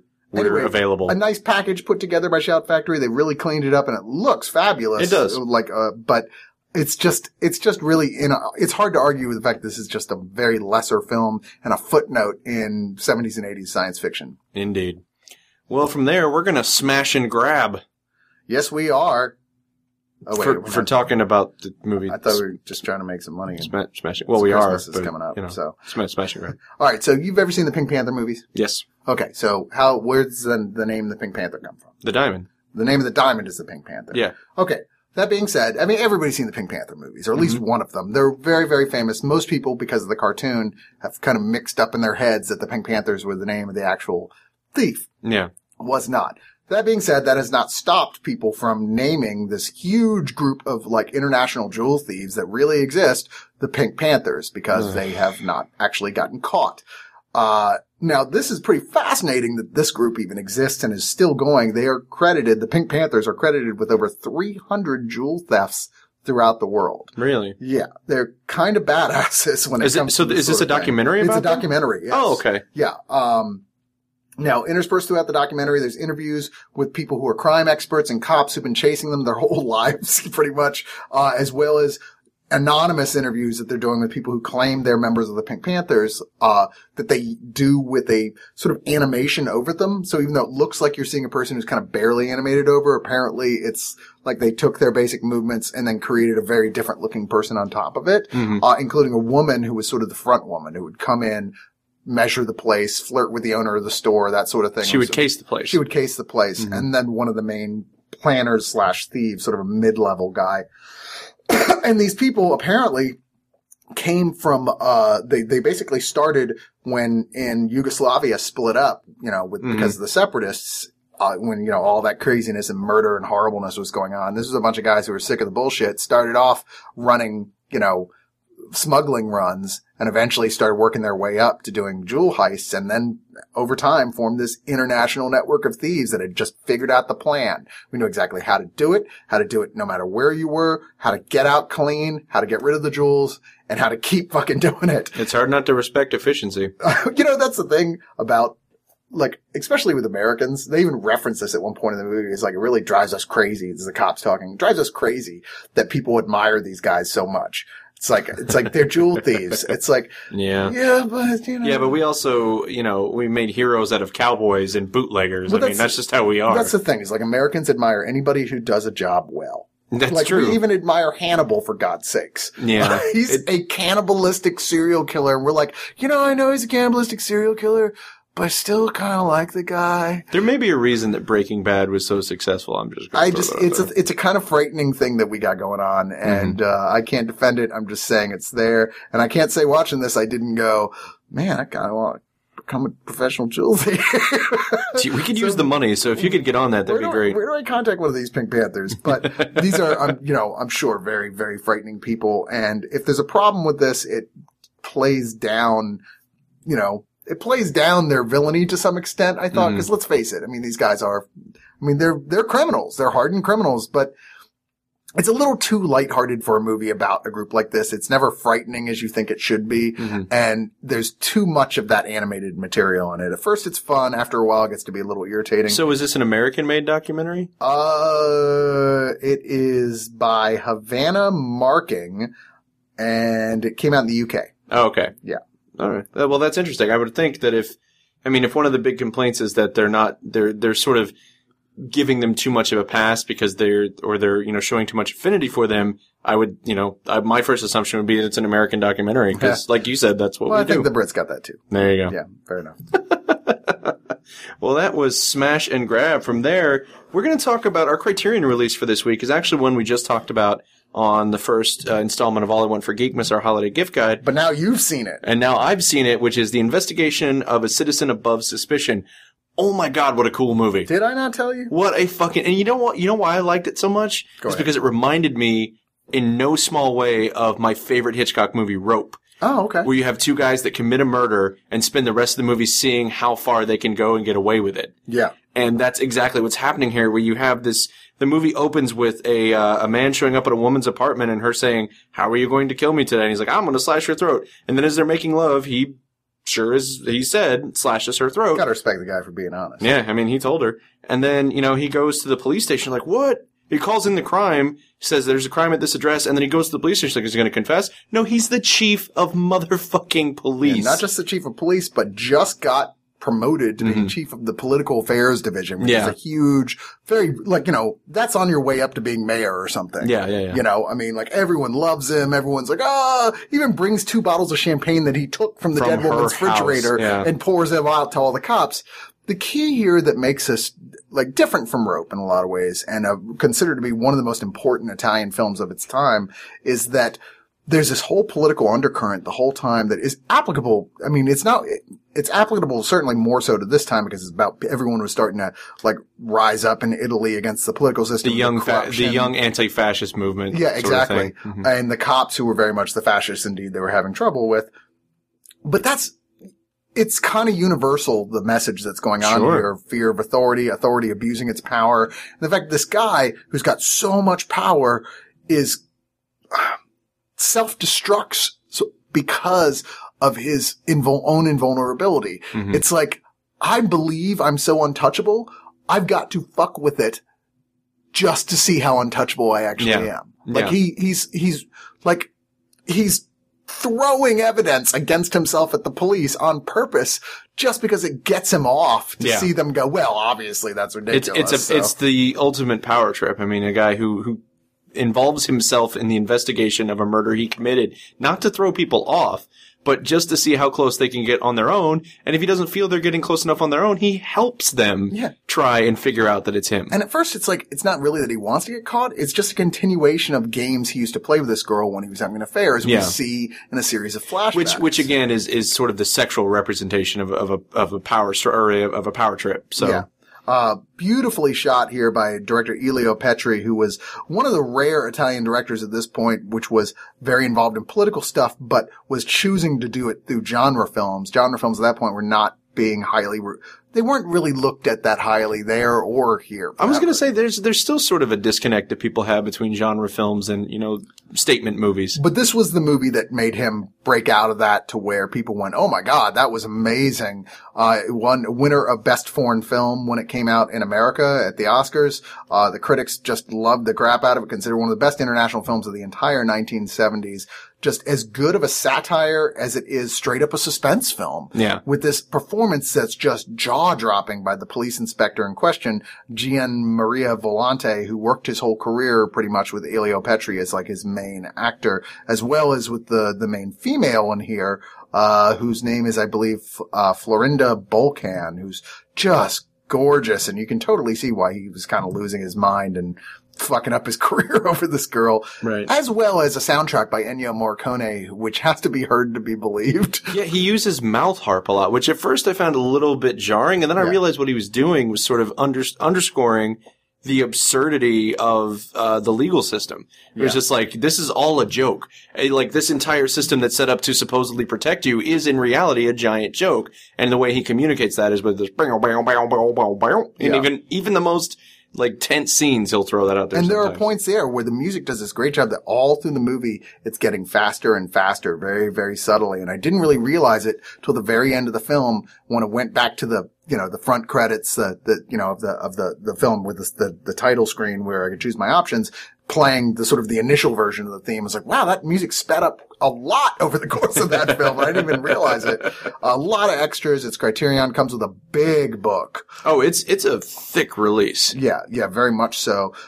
Interview with Ennio Morricone about the music, a documentary film focusing on the life and career of the actor Gian Maria Volante, who, like I said, is just so good here. I want to see other stuff he's been in. Sure. Director, a feature, full documentary film about the director, Elio Petri, brand new video interview with film scholar Camila Zamboni, who talks about this film, which I actually really enjoyed this. It was very enlightening about like all the little details. Every scene is filled with so much little things that you're like, oh, what he's really saying here is this and this is this. You're like, wow, a lot of that stuff I picked up on, not all of I did, but none of it is so subtle that you're going to miss it. It's just like, there's just so much of it. It's one of the reasons this is so brilliant. Excerpt from a French TV show about it, and then of course the original trailers. Yeah, it's one of those films that you don't, sometimes I go after, like when I'm making my request for the Criterion stuff, a lot of times I'm guilty of going after movies that I know. And this is one of those movies that reminds me that the other great thing about Criterion, which is that they introduce you to films you might not have otherwise heard of. And that's exactly what this is. This is a fantastic movie. Even if you're not a big fan of foreign cinema at all, check this out. Yeah, I think that this is going to transcend people who are uncomfortable at default with foreign cinema. This is one of those ones that's hard not to like. It's my pick of the week. Yeah, it is. Even though I didn't technically get it, it's still my pick of the week. It actually is for me too. I think this is just absolutely terrific stuff. One of the best Criterions that's come out this year. As I mentioned before. Yeah, there you go. As we brought up on All I Want for Geekness. I'm going to keep pimping that because we could really use the Amazon money. I'm just saying. Yeah. We're going to move on from there to Anchorman, the Rich Mahogany edition. So are you a fan of Anchorman? I am a fan of Anchorman. Okay, because when I initially saw it, of course, me being a little older than you, I saw it after I'd seen several other Will Ferrell films. I saw it on DVD without an audience, and I went, I kind of already seen him do this exact same type of man-child role before so many times. I was not terribly thrilled with it. Really? Because I feel like Anchorman was the first... It was, but I saw it on DVD. Well after. Okay. Yeah, right. I did not watch Same it. page. I did not watch it when it initially came out. Gotcha. And going back and being able to rewatch it, some time has been between me and the seemingly endless for a while series of Will Ferrell man-child movies that were coming out. Ricky Bobby, Semi-Pro, just on and on. I liked this a lot more the second time around. I still think, for me personally, my favorite of all these, I mean, not counting Old School, because he's kind of a supporting character there, but my favorite is the Ricky Bobby story. Really? Yeah. Talladega Nights? Yeah, that's the one that made me laugh the most out of all of them, personally. See, that's Anchorman is the one I actually find to be the only one I could watch. I don't like any of the other ones, but I think it's because, like you, I got tired of that shtick really quickly. Yeah, well, I think the actual Ricky Bobby story is one of the first ones I watched, so there you go. Oh, okay, yeah. It's like if you were to watch all the crappy Adam Sandler movies and then watch Happy Gilmore, you might go, oh god, this is awful, but that's the best one. I guess that's true. So what is different about the Rich Mahogany edition? Mahogany edition. Apartment smells of rich mahogany. Mahogany. Well, it's a 2-disc Blu-ray release of this, and it has, the main thing about this is that it's just got a lot of extra content. Now it's a 97-minute extended cut of the film. It's only like 3 minutes longer than the original, and you're really not going to notice the difference. So, it's just so they can put out an edition, and it's got a new audio commentary track with the director Adam McKay and actor-writer Will Ferrell, along with some of the musicians, and the actors in here. Okay, if you look, that's funny. You know they're going to be just laughing and joking all the way around, and sure, okay, that's a thing. But the main thing is all the other stuff on here, which is lots of deleted and extended scenes, blooper reels, the Afternoon Delight music video, Ron Burgundy's ESPN Sports Center audition. Disc 2 has the best extra in the set, which is the full-length film Wake Up Ron Burgundy, which apparently is a full-length film assembled from cutscenes and various subplots that didn't make the final cut of Anchorman, so they just put them back together and filmed little bits to fill in the dots, or to fill in the blanks, and tried to release it as like a full separate film. You know what's ironic about them including the ESPN audition is that just last week, he was supposed to co-host ESPN. Yeah. And they ran all these big promos or he was supposed to co-host SportsCenter on ESPN. Ran all these promos, a big deal, and then it just didn't happen. Yeah. No explanation. It just didn't happen. Yeah. So, I don't know. Yeah. Well, there was I know he had done several small newscasts. Like he had appeared in some local newscasts. Like North Dakota. Well, he wasn't really doing anything that funny. He was just kind of playing it straight. The joke was supposed to be that Ron Burgundy just shows up in North Dakota. Yeah. Just that he happened to be there. Mm-hmm. But, there's just a lot of extra stuff in here. I mean, really just everything you could imagine that they could have shoved in here, including the stuff they've done all over the years with him appearing and stuff. And one of the coolest things I really liked is, well, not only does it come physically with a set of the trading cards they put out, there's like a little bubble gum pack of the trading cards, but there's a whole booklet that's supposed to be his planner, which all written in like childlike script all the way through by hand and crayon sometimes. It's actually laugh out loud funny reading it. Like some good stuff in there. I don't know if that would make it worth buying alone, but certainly if you're a fan, this is the collection. I mean, everything to cast auditions, the cast reading through different scenes, just like more stuff than anyone could possibly need. But hey, that's completist. That's what you pay for. So you're not feeling like you're double dipping for no reason. There you go. And this will almost definitely be owned by Luke Mullen sometime in the near future. Yeah, I'm pretty sure. And I did think it was, like I said, much funnier the second time around. Still not, it's not going to go on my personal classics list. Yeah. Although I will say I think the funniest thing in this movie is Steve Carell, who's he's hysterical. Just like his character is just so dumb. Every time he opens his mouth, I laugh. Yeah. And it appears from the trailers like he's going to have a lot more, fun moments in the sequel coming up. Yeah. Anywho, this next movie I'm really interested to review this movie because it's just come out on Blu-ray, and I have owned a Blu-ray of this film for 5 years. It was, so this movie's called All the Boys Love Mandy Lane. This was an independent horror film. It's actually shot here in Texas and produced by a guy I know, Brian Udovich, he also produced We Gotta Get Out of This Place that we just saw. Fantastic. That poor guy's been trying to make his career as a producer as long as I've met him. And he does good work, man. I mean, but anyway, that's neither here nor there. But because we had met him and he had been telling us about this movie, Luke actually imported the Blu-ray because the movie was, again, shot several years ago. 2006. Amber Heard came out. It stars Amber Heard before anybody knew before anyone had heard of her. Yeah, she was like 17 or something. Yeah. Yeah. So, but the Blu-ray wasn't out in the States, so Luke got one from Australia, and I sat down and watched it, and I fucking hated this movie. I could not stand it. And I felt bad, but it was like, man, I'm sorry. I don't dig this movie. And then I heard they were putting it on a Blu-ray this year, and I was like, what the fuck? How could this possibly happen? How can a movie just disappear, sit on a shelf? Oh, the Weinstein Company put it out. That's how. That's how it can just sit on a shelf. There were problems, like it wasn't just having divided reviews when it came out, which it most certainly deserved divided reviews, but apparently it sat unreleased for over 7 years due to complications with its distributor, Senator Entertainment, who went bankrupt shortly after purchasing the film from the Weinstein Company. So it was sitting in sort of like limbo. Nobody owns it limbo for a long time, because God knows with Amber Heard getting more and more popular, they definitely wanted to figure out a way to put this out. And certainly, if there's one thing you can say about this movie that is extremely notable, but more so probably if you had seen it when it first came out and you didn't know who she was, is Amber Heard herself, who is like, I mean, she is just sex. I Yeah. mean, she is so incredibly gorgeous here, and everyone in the movie, I mean, it's all called All the Boys Love Mandy Lane for a reason, because every time she goes anywhere, every head turns, and she's kind of the innocent virginal girl. It really should be called Everyone Wants to Fuck Mandy Lane, because Yeah. one of my biggest problems with this movie is I don't particularly like her. Oh, see, I'm a fan of Amber Heard. So. Well, no, I don't like the character. Oh, no. I feel like the character is very flat and uninteresting. Not Yes. flat, like she's very... No. Her body is, yeah. Yeah, but no. But she's like, there's just nothing else about her other than the fact that she's hot. And I get that when you're in high school, that's all you really care about. But I feel like in order for the ending of this film to work, you as an audience member have to love her for more than just, I want to fuck her, or it doesn't make any sense. Well, there's not just that. There's a big twist towards the end. And for the twist to feel effective at all, you have to be incapable of putting together what's actually happening.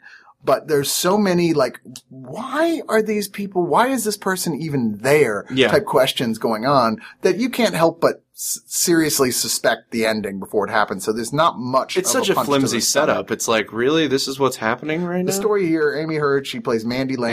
Amber Heard. Sorry. She plays an outsider at a Texas high school who just over the summer has turned into a super hot chick. And she gets invited by a jock dick Dylan to a pool party at her house. She accepts, saying, oh, you got to bring my best friend Emmett along with us. But Dylan, the jock, is making passes at Mandy.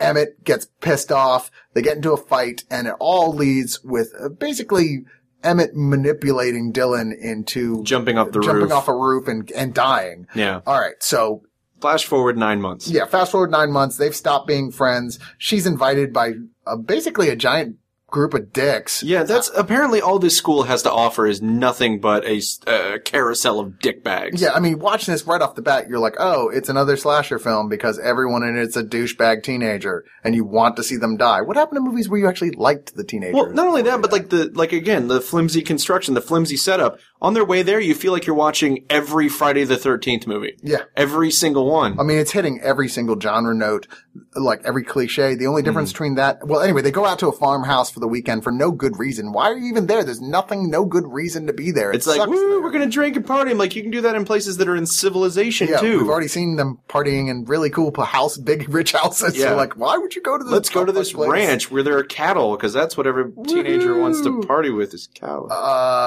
And I mean, of course, it's not too long before people start dying, only it takes forever before anyone else realizes that people are dying because they go, oh, they're probably just off having sex. Yeah. In other words, every cliche you've ever seen in any of these movies. What this movie thinks is separating it from the others is that it tries to be somewhat indie arty about it. Like trying to set up sort of cinematography shots of like, oh, look at her sitting there with the beautiful sunset behind her. It tries to give you this feeling like it's more important than it really is with the way it looks. And the truth is, there are some shots that aren't bad. Certainly I could see, I mean, maybe the cinematographer did go on to do better stuff. The director certainly did. Yeah, he just did Warm Bodies. Yeah, Jonathan Levine went on to do 50-50 and The Whackness. Movies, to some degree, I enjoyed all three of them, although I really enjoyed Warm Bodies. So, it's not a big question that there's some talent here, certainly Amber Heard, at least for me, but ultimately you've got a film with just such a poor script and a lot of the other kid actors are just abysmal. The other blonde girl in this movie, I was like, can you die sooner? Please. You are fucking awful. Yeah, you're not wrong. I believe that was Whitney Abel, who was in Monsters as well. I will say that on the second viewing, I didn't hate it quite as much, but I still get to the ending and I'm like, but why? It doesn't make any sense. You just do that you can't just have a twist because it's not what the audience was expecting. You have to, on some level within the story, justify that kind of turnabout. And they don't. They don't even try to. And the problem is, even without that, you're still expecting it because of all the unanswered questions around one of the characters. You're like, well, this must be the thing because otherwise, what's the point of even doing that? Yeah. Yeah. So, honestly, there's, don't get too excited. It's not, there's a lot of other films that Amber Heard actually takes her clothes off, and as opposed to this one where she keeps pretending she's going to. If that's what you're going to see this for, it's not there. Also, if that's what you're going to see this for, remember she was 17 when they shot this. Shame on you. Yeah, the other girl gets naked, but There you go. what are you going to do? And there's not really much here in extra. There's an audio commentary track with Jonathan Levine, so there's just nothing worth recommending. All the boys may love Mandy Lane, but these two guys, not so much. Not so much. Anywho, we're going to move on from there to Samson and Delilah.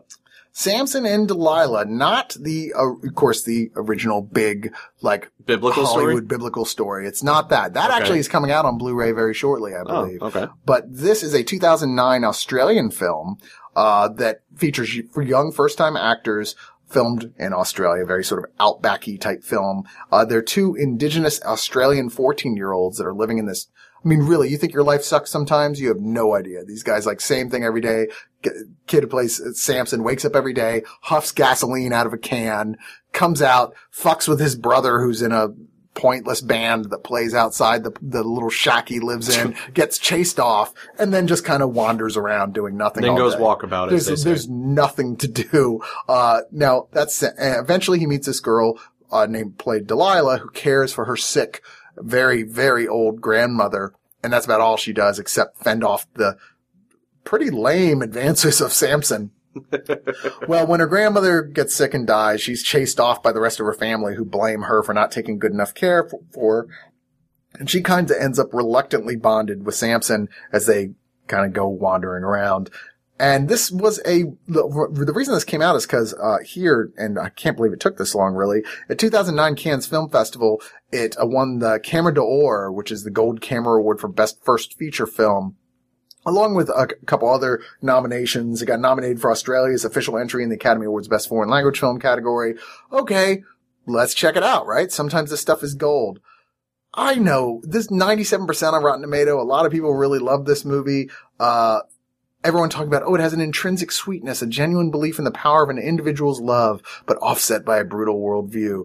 If you can stay awake long enough. I mean, when I say nothing happens in 99% of this film, that's absolutely true. Nothing happens in 99% of this film. It is so slow moving and dull. And I wasn't overwhelmingly impressed with either one of these actors. In fact, you don't really like either one of them. Samson's a huffer, huffing gasoline. He's really fucking stupid. And Delilah's kind of a stuck-up little bitch, quite frankly. She's just rude to everyone. Sure, their lives suck. I can't blame them for being shitty people. There's nothing else to do there, and everyone treats them like shit. But there's just not much depth to the story outside of what you bring to it. And I know sometimes that's the point. Maybe I'm too hollow inside because I couldn't really bring anything to this. I found it, I found it unrewarding, even with ultimately it being, watch these two teens get past their differences and come together in face of crisis. No thanks. No thanks. Not my type of thing. Pass. Well, from Samson and Delilah, we're going to talk about a film that I actually really did enjoy, and that is Drinking Buddies. Well, why not? It's a film about us. It is a film about us. Well, not really. Nah. Anyway. What's your wife doing later? No. So this is directed by Joe Swanberg, and I have to say this. I think Joe Swanberg is a cool dude. I like him when he shows up in movies, like as characters, as an actor. Yeah, and what was the really good sort of going across the wilderness type one he was in? Going across. I was thinking most recently he was in You're Next. God damn it! There was like a horror movie, A Horrible Way to Die. Oh, yeah. Yeah, no, A Horrible Way to Die is really good.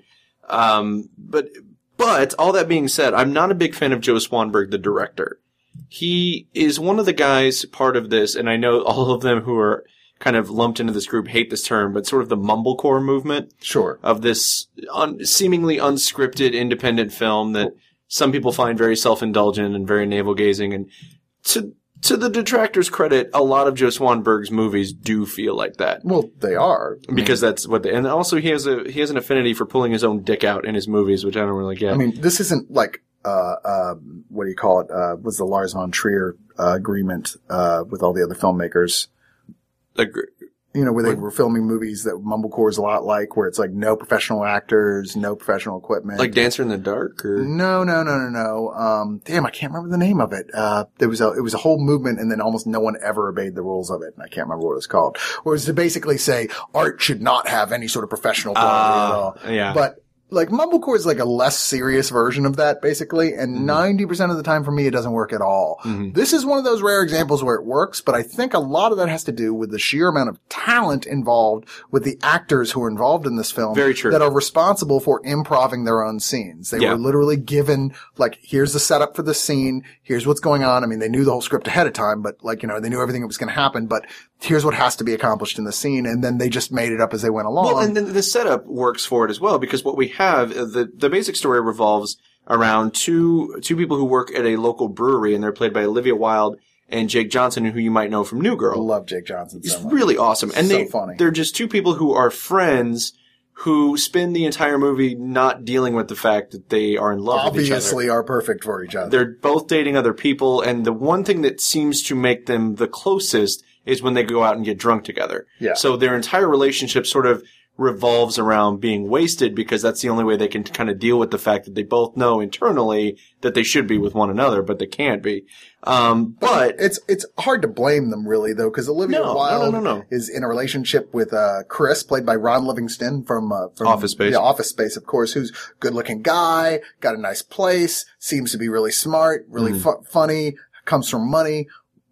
Seems to be really happy. And Jake Johnson's character, Luke, is going out with Jill, played by Anna Kendrick. And, well, come on, enough said. It's and Anna that's Kendrick, so. really the great part about this movie, is it deals with the complexities of an actual relationship like this, because it's not just cut and dry. It's not a romantic comedy where the guy for example, like Wedding Crashers. It's not the fact that Rachel McAdams is going out with Bradley Cooper, who is obviously a dickbag. It's not that at all. And so you don't spend the whole movie going, oh, I wish they would break up with their significant others and just be together. And it's like, on some level you want that, but on the other hand, it's like, Anna Kendrick and Ron Livingston are both great people. Yeah. And they have great relationships with those significant others. And yet they're so human that they make mistakes like every human being does, and have to live to regret them and deal with the consequences of them as well. I mean, really, if there's anything here that's hard to buy, it's that Olivia Wilde would ever date Jake Johnson. Although they do a good job, I will say, to the film's credit, they do a good job making Olivia Wilde feel like, if maybe not look like, but feel like a regular person. She's very sexy, but they play it very down to earth. Yeah. She's not so movie star in this film that you can't. I didn't have a problem buying. She's normal as well in the fact that she's obviously very insecure, and especially when problems develop in her own relationship, she becomes extremely needy in some ways, very panicked about it in a very human, very realistic, not at all exaggerated Hollywood sort of way that we've seen so many times before. Very human and identifiable sort of way. In fact, as you said, we like everybody in this movie, and we feel for them, and we don't know what we want to happen is what makes this most interesting. And what makes it most honest. I felt like that was the thing I liked most about this movie, is it was such an honest romantic comedy, because everything that happens, it feels so real. And that may be because, and part of that may be the conversations between Jake Johnson and Olivia Wilde. They just, if it's not scripted, then they were just really good at coming up with banter that sounds like two friends who have been friends for a long time just talking. And obviously had a huge amount of chemistry with each other. But Jake Johnson, I get the feeling, is one of those guys who has chemistry with everyone. Yeah. I mean, his scenes with Anna Kendrick as well are just like sparkling. They're obviously, it feels like he is genuinely cracking her up like constantly. Yeah. It's kind of shocked that this didn't end with him dating one of them, quite frankly. I mean, as much as he looks like a guy who would actually work at a brewery. You mean in real life? In real life. Yeah. You're like, and both of them would probably be completely inaccessible to him. Yeah. Hey man, funny guys goes a long way. Yeah. We can both tell you that for firsthand that, you get with woman you don't deserve. Yeah, I still don't understand it. This is a very funny and clever film that, like I said, the real charm is that you just want everybody to end up happy. It's not like every other romantic comedy. Come on, you really belong with him or her or go back to him. It's not one of those things at all. You don't know. You just want everything to be okay. And it has a lot of familiar situations that you'll be able to, that I hazard, the vast majority of you will be able to identify with, and yet it never feels cliche. Yeah, I completely agree. This is Swanberg's best film that he's directed so far that I've seen anyway, by a sizable margin. And there's actually a decent amount of extra features even, which is nice, including commentaries, deleted scenes, outtakes with commentaries, interviews with each actor who discusses their character and reasons for even joining this project, a regular EPK type, promotion, a bunch of other stuff behind the scenes at Revolution Brewery, which is a real brewery apparently that they filmed this at. Pretty nice collection of extras to go with this. This is a cool film, but I'm just warning you, be careful about watching it with a significant other, because it's one of those films that's going to ask real and uncomfortable questions about relationships that might very well prompt those sort of side glances from your significant other at points as you realize they're thinking about, hey, this kind of applies to us, don't you think? That could be awkward. Yeah, don't tug at that thread. No. Anyway, we're going to move awkwardly from there to Star Trek The Next Generation Season 5, as well as Unification. Why wouldn't we? I don't know why we wouldn't. Well, we've reviewed all the Star Trek Next Generation Blu-ray sets, and they have been doing a fantastic job fixing these things up. I mean, I was so scared these would never come out for a long time because all the effects were shot on video, and there were transfer problems, and they had lost so many things. The original masters apparently didn't look very good anymore. They hadn't been well taken care of. They have just made these look terrific. And season 5, well, certainly not the best of the Star Trek seasons, is nowhere near the bottom of the barrel either. It's really, really a good season, if for no other reason than one of the, probably the top, in the top 3 of all-time Star Trek episodes, all time, is The Inner Light, which Picard lives out an entire another lifetime because of an alien satellite that sort of beams his identity into, well, I don't want to spoil it for you, but it's one of those that you're going to cry. And go like, it actually, I believe it won the Emmy. That episode alone won an Emmy, but I'm not entirely sure about that. I know it did win like various science fiction awards, as well as the 2-part Unification, which is the first time in one of these sets that they've been lately separately releasing like the last episode of a season and the first one, so you don't have to wait for the next Blu-ray season to come out, like, you know, the to be continued episode. This is the first time they've released separately one of these that is actually all together there on the original set. It's right in the middle of the season. So it's inexplicable as to why they felt they needed to release it separately. You're like, why? But that being said, that series was the return of Spock, Leonard Nimoy, coming in as a character with a great 2-part run with Picard and Data posing as Romulans on the Romulan home planet, trying to figure out why Spock has basically disappeared from the Federation and is hiding out on Romulus. Really good 2-parter. Ties into previous episodes such as the Sarek episode and ties a big way into future episodes to come. A lot of good surprises there, a lot of fun. The rest of the season it's hit and miss. I mean, there's really good episodes on here like Darmok, where Picard has to learn to communicate with an alien captain who only speaks in metaphors, played by Paul Winfield, before, like they have no idea how to communicate. They can both hear each other in their language, but the structures don't make sense. So he's like, what the fuck are you talking about? And they have to do it on an alien planet. So it's like us trying to talk to each other after a few shots. No, we understand each other perfectly. It's like us trying to talk to our significant others after a few shots. Boom. Why aren't we together? I don't want to go down this road. Ensign Ro is introduced here, of course, who is Ensign Ro Lauren, who ended up becoming a major character in the series and originally was supposed to go into the Deep Space Nine spinoff, but the actress decided not to, so they moved on from that. Return of the Silicon Avatar, who of course was a major villain monster in the lore, Data's twin brother lore episodes that came much earlier. The return of Wesley, who is surprisingly not that irritating and gets to get his first kiss with Ashley Judd in one of her first roles. Wow. Yeah, I know. You're like, whoa, Ashley Judd. Lucky bastard. Good job, Wesley. I've actually heard Will Wheaton talk about that on The Nerdist before, where he was like, oh yeah, you don't think I was excited about that? Come on, she wasn't even famous then and I was excited about it. True story. A lot of good stuff in here, but there's also a bit of the, like, trying a little too hard to be sensitive stuff. A lot of stuff with kids. Like, there's the episode where Picard's trapped in an elevator with a bunch of kids, and even though he doesn't like kids that much, he's got to figure out how to get past that to help them. It's a bottle episode. Data saves the life of an orphan boy who starts to pretend he's an android, and so Data has to hang out with him constantly. Worf's son Alexander ends up joining the cast, you know, and anytime a show this late in the series adds a kid to the cast permanently, always a little scary. It fortunately never ruins the show. Did nobody learn from Cousin Oliver? Did nobody learn the mistakes of the Brady Bunch? But all throughout, there's actually really good stuff in here, and this is a terrific season. If I have a complaint here overall, it's just that they're kind of running out of really cool bonus features to add. I mean, because they've been loading up the other first releases, two sets are the ones you want for bonus features. The first two seasons are phenomenal with the stuff on here. At this point, they've got the regular mission overview type stuff, some deleted scenes, production departmental briefings on each disc, a few audio commentaries, a tribute to Gene Roddenberry, which is on this one, which, we've seen stuff like this a lot of times beforehand. A look at the most famous guest stars who's been on here, a look at the alien language developed for the screen, gag reel, which is always a lot of fun, but the big piece, because everyone's got the one big documentary, and this time it is the music of Star Trek: The Next Generation. So it gets the author of the music. Can you believe there's a book called The Music of Star Trek? But there is. It gets the author of that, sits down with several of the composers who talk about yada yada, the music. And oddly, the owner-operator of the Saturn III fan website is on here. I don't know why. Still fun. I mean, you're wondering to yourself now, why would I buy the separate Unification 2-part, which has a really cool cover, if no other reason? Well, I'm not sure either, quite frankly, why you would. I mean, there's a couple different things that weren't on. There's audio commentary. There's a 16-minute making of thing on here, one deleted scene, but that's about it.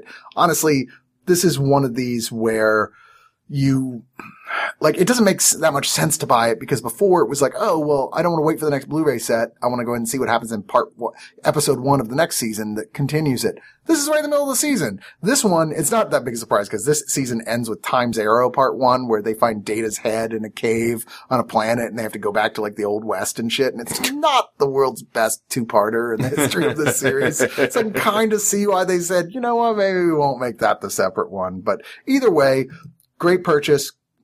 Star Trek, man. Star Trek Next Generation. Great show all the way through. Yeah, there's some missteps here with cuteness, but there's a new Borg episode, and a really good one, too. I recommend it. That's our review, and we're sticking to it. And from there, we're going to talk about good old Frida. Good old Frida. This is one of the films that's on some people's list for best documentary this year, now coming out on Blu-ray. And I love the Beatles. They always say, what are you, Beatles or Elvis man? Or sometimes alternately a Beatles or Stones man. Either way, I'm a Beatles guy. Grew up with the Beatles, first band I ever really got into as a kid. My parents had Sgt. Pepper's, played it all the time. Loved them, read a lot of books about them, seen a lot of movies on them, never really thought anything about the secretary of the fan club. The person basically in charge. And honestly, why would you? Well, because she was one of their best friends, apparently. She spent early on, she met them early in their career. Their really, famous manager, Brian Epstein, was like, okay, you're the one. It's just a fan. I was like, oh, really? Awesome. And she went on to be with them throughout their entire career. And, as it's made clear throughout the film, even though oddly Paul McCartney never makes an appearance, Ringo Starr does, that she was really beloved by everybody involved with this. She ran the magazine that came out, answered all the fan mail, went with them on tour wherever they went. Just had an extremely close relationship, and this is the first time she's ever talked about any of this period of stuff. She's a very friendly, very lovable older lady now who has a ton of memorabilia no one's ever seen before, really private stuff. And they put together a documentary that's actually really fun perspective on the experience of the Beatles and what was going on around it in a way that no one's ever really talked about before. I think even if you're not really a big Beatles fan, just in the context of something talking about being around that kind of fanaticism for a band, it could be any number of things, is quite fascinating. And like I said, she's a very, at the end of this, she says, and that's the last time I'm ever going to talk about it. So you might want to see it, because I'm just saying. Go for it. This was culled from almost 50 hours of interview footage and broke it down to 87 minutes, includes a lot of never before seen photographs of the Beatles and those close to them. It's also the very first documentary ever to get the license to use the original Beatles songs. And that's entirely because Frida basically contacted Paul McCartney and Ringo Starr or whoever was in charge at that point. It was like, look, somebody, I'm in this, please let us use these songs. They're like, come on, good old Frida. That's pretty awesome. We got to hook her up.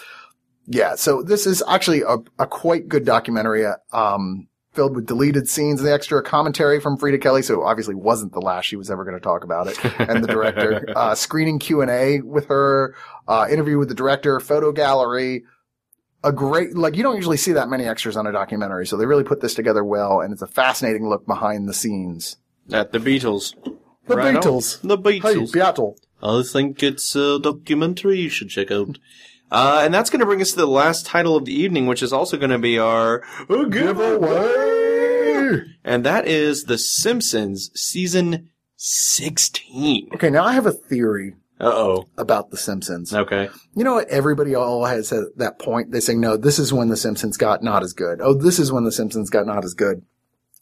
I don't think The Simpsons really ever got not as good. What it has to do with is you can only watch any given half-hour comedy show for so long before you just get burnt out on the humor, and it's just not as funny to you anymore. So it's really not about when the show got bad. It's when you reach that point of no return. Exactly. With the, what do they call that? The diminishing returns. Exactly. And I find now when I go back and watch The Simpsons, new stuff or old stuff, I have a great time with it for a day or two. And then I'm like, all right, that's enough. And I'm done with it for a while again. Sure. You just get, all right, I know what they do and they do it well, but I know it back and forth by heart. And season 16 is still a solid season of the show, I think. I mean, you've got starts with Treehouse of Horror with the Ned Zone, which is their takeoff of the Dead Zone with Ned Flanders, where he, gets the power to foresee doom. 4 beheadings with a funeral with Lisa and Bart investigating the murders of Victoria-era England's most prolific prostitutes. And In the Belly of the Boss, where the Simpsons go on a fantastic voyage through Mr. Burns' body to rescue Maggie after she gets shrunk down into a pill and ingested. I don't know just how much there is to say about this, really. I mean, if you look online and look through the list of this episodes, there's going to be a lot of the ones you're going to be like, oh yeah, that one, oh, that was good. Oh, that one not so good. I mean, it's a typical mix of episodes, qualities of any given season of the show. And I don't see any reason why this wouldn't be a good collection to any given person's DVD collection. Absolutely. It's one of the best things about owning a Simpsons set. Like I said, sometimes you just got a lazy Sunday. You're like, I just want to laugh for a couple hours, watch something mindless. Simpsons, no matter what season it is always going to be a good choice to just shove it in and go, next episode. And they next still haven't run out of characters to put on the covers. Now it's Dr. Frink for this particular, or Professor Frink for this particular one. And part of the reason I think there's a really good episode in here called Future Drama, where Frink has that future machine and Bart and Lisa see their lives in the year 2013. I like that one a lot. Yeah, that's a really good episode. Even though we've been watching the show now and it is 2013 and their lives are not actually like that. Yeah. No, it's funny how many times the show kind of trips over itself when I don't think anyone on The Simpsons ever expected, nor do they continue to expect, that the show will continue on as long as it has and does. But that always makes me laugh. But we do have a Blu-ray copy of The Simpsons, the 16th season, to give away. And I've constructed what I think is a nifty little end around to excellent to win this particular prize. What you're going to do is you're going to want to make sure that you're following One of Us Net on Twitter. That's at One of Us Net. And then what I'm going to have you do is tweet at us what you would put on the chalkboard. You know how Bart starts every episode writing, I will not, or I do this, or whatever it is? Sure. I want you to come up with what you would be writing on that chalkboard in the intro. It could be anything you want. I like it. And you're going to hashtag that Simpsons giveaway, and then also hashtag One of Us Net if it fits. If not, then just Simpsons giveaway. But Gary Busey was a guest star on this season. Oh, Jesus Christ. So yeah, tweet at One of Us Net what you would be writing. Just write what, you don't have to say I would write, just write whatever it is. And then, just tweet that at us with the hashtag Simpsons giveaway, hashtag One of Us Net. Sweet. And we'll just pick our favorite. Wow, this was a good episode. There was a lot of good stuff this time around, a few shitty things. Overall, a lot of stuff to really recommend this time around. And, boy, we have got a lot of remote viewing coming up for remote viewing. Fuck me. A lot of digital noise coming up for you in the near future, as you've got to keep your eyes open for more installments of All I Want for Geekmas coming out regularly on the site as we go into more topics of the best Blu-rays, DVDs, and box sets of the year. Yeah, we're going in depth on genres. We're going into TV. Like, it's going to be it's just wacky. Let's face it. Yes, it's going to be encompassing. Yes, all encompassing. So thanks a lot for listening. I'll remind you once again, we're on iTunes. Just search One of Us Net in the podcast section. You can also find us on Twitter. This show is actually at DigiNoisecast, or I am at Bry Guy Salisbury. I am at Chris Cox Critic, or on Facebook, you can find me at Christopher Lawrence Cox Web Critic. There you go. And then, of course, the show itself has its own Facebook account, facebook.com/digitalnoise.oneofus. That's actually usually where we post the letterbox so you can go in there and ask the questions for the shows. So go ahead and like that on Facebook. Like I said, we've had a big influx of new followers, new likes on Facebook. We hope that, I think I know the reason why, and all I can say is that I hope that we continue to be, or for some of you, are a new place for you to get your new daily geek fix. You know, we'll be here. We'll be providing you stuff. Hopefully you will feel at home here. And more new stuff on the way. Some stuff you were really hoping we were going to do. It's coming. Oh my goodness. So many announcements coming soon. Anyway, that's going to do it for this show. And again, welcome to all of our new followers, and just make sure you wipe your feet before you come in.